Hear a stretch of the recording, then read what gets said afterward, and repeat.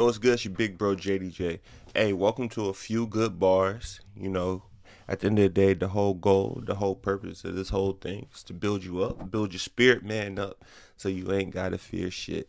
At the end of the day, you need to start off your morning. It is what time is it? It's 3:38 in the morning.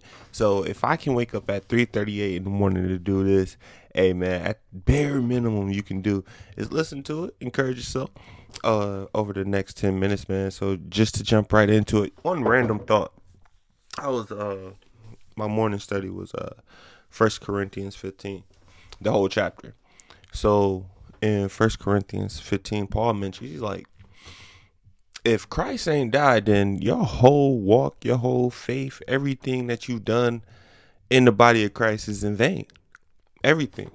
I think what we have to do, what we have to decide is don't create any gray areas in our faith. That I think if we can get to a place where we don't create gray areas in our faith, it will make us a lot more sustainable, a lot more stable in our faith, in our walk. And I mean, it just honestly increases your confidence. Just think about it.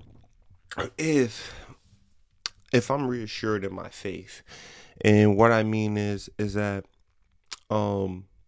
if I know all things work together for my good, all things, that means even the struggles, even the worst things, even the things that annoy me, even the people that annoy me, all things work together for my good.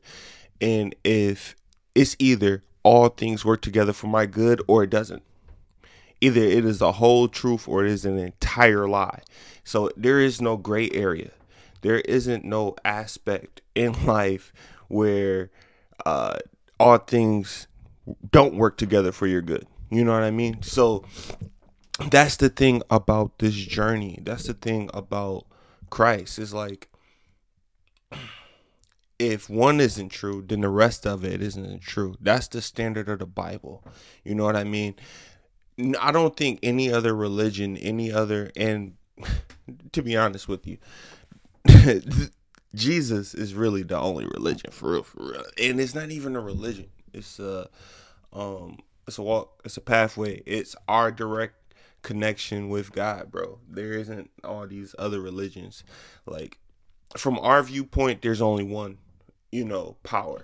From our viewpoint, from our aspect, from our perspective of life, being able to see everything full circle, there's only one God. And there's only one way through to him, and that's through Jesus Christ. Like, so with that, so either that is entirely true or it's entirely false. There is no in between. I think we try to have some type of mixture of like, well, there may be other gods out there. Shit, nigga, like there isn't no other gods. Like, truth is truth and cannot change, bro. So I think the standard that the Bible has for itself, the way that it cross-references itself to be able to show and solidify that it is true. But when you walk daily, bro, and it impacts your belief system, being able to meditate on the word and being able to have like, hold on, wait. So God, you telling me that you want me to have the belief system of, if Jesus went to the cross, be all in. Or let's just say everyone says that Jesus never went to the cross, Jesus isn't real, that everything right now up to this point, how much he loved you, your daily experience, all that is fake. It's either one or the other. That's why I love Jesus, bro. Because it's one or the other. There isn't no like, hey, you partially believe in me. So because you partially believe in me, you get a little bit. I know you subconsciously believe like there's probably like some other gods and stuff out there. And so because of that, you don't realize that's stopping you to receive by faith. That's the only way we please God anyway, is by faith, is by our belief system.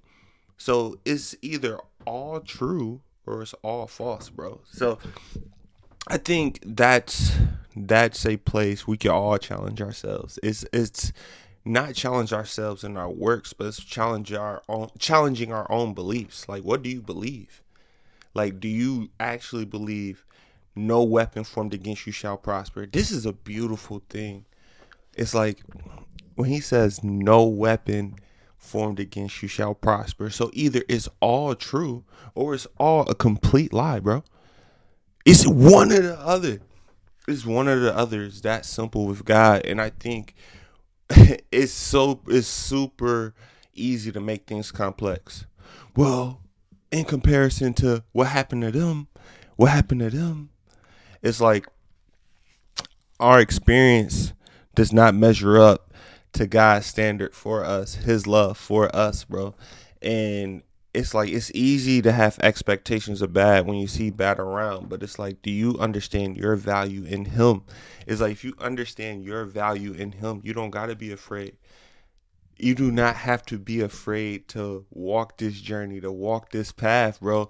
And in my mind, it's like if he loves me, worst case scenario, I die and go to heaven, bro, and I have everything. I lack nothing. All the pain, the anxiety, the stress, all that shit is gone. Anyway, but it's like lifetime is so short in comparison to forever. And it's like, I don't believe God is inefficient. I believe he will not waste your time. It's like, if you choose him, it's like he wants to protect you. It's like he wants you to be healthy so you could be a reflection to show that he's real. It's like, that's the main reason why we're all here anyway. The whole reason why Jesus really ain't come back yet is because of his love, bro. It's like, he wants to see the gospel properly articulated and people be able to see who he truly is.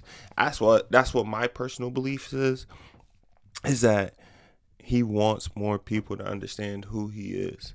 It's a lot of, I think aspects or perspectives of who God is, but a lot of the times when people think of God, they don't think love. And that's the core of it all.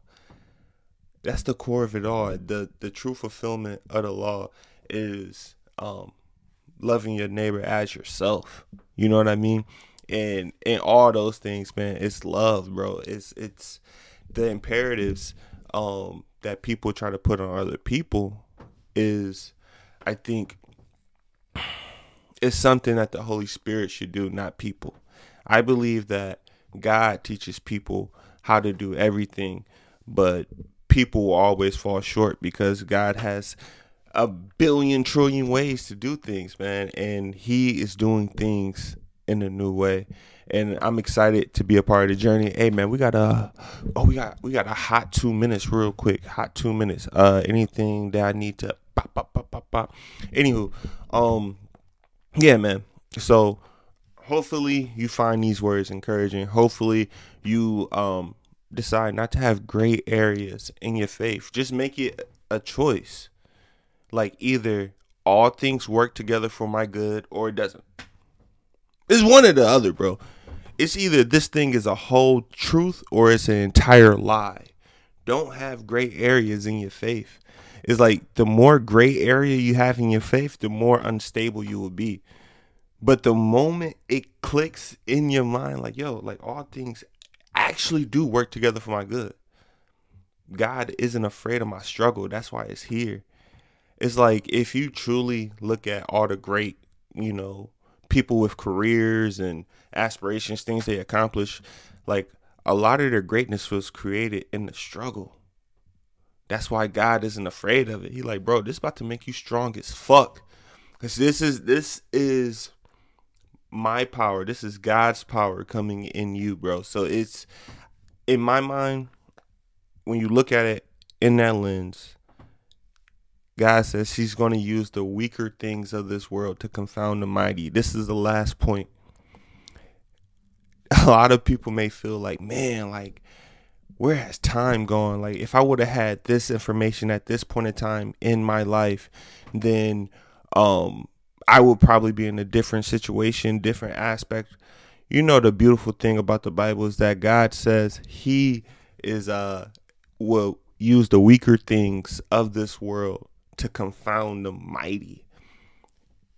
If information is power, if knowledge is power, and if knowledge is power, and you didn't have information at the right time, it's easy to say you are in a position of weakness. But it's a beautiful thing to know that God wants to use the weaker things of this world to confound the mighty, bro. Hey, this is the time, bro. Welcome to the dark times, bro, where it's a beautiful thing to be a light in the dark times, nigga. Let's go.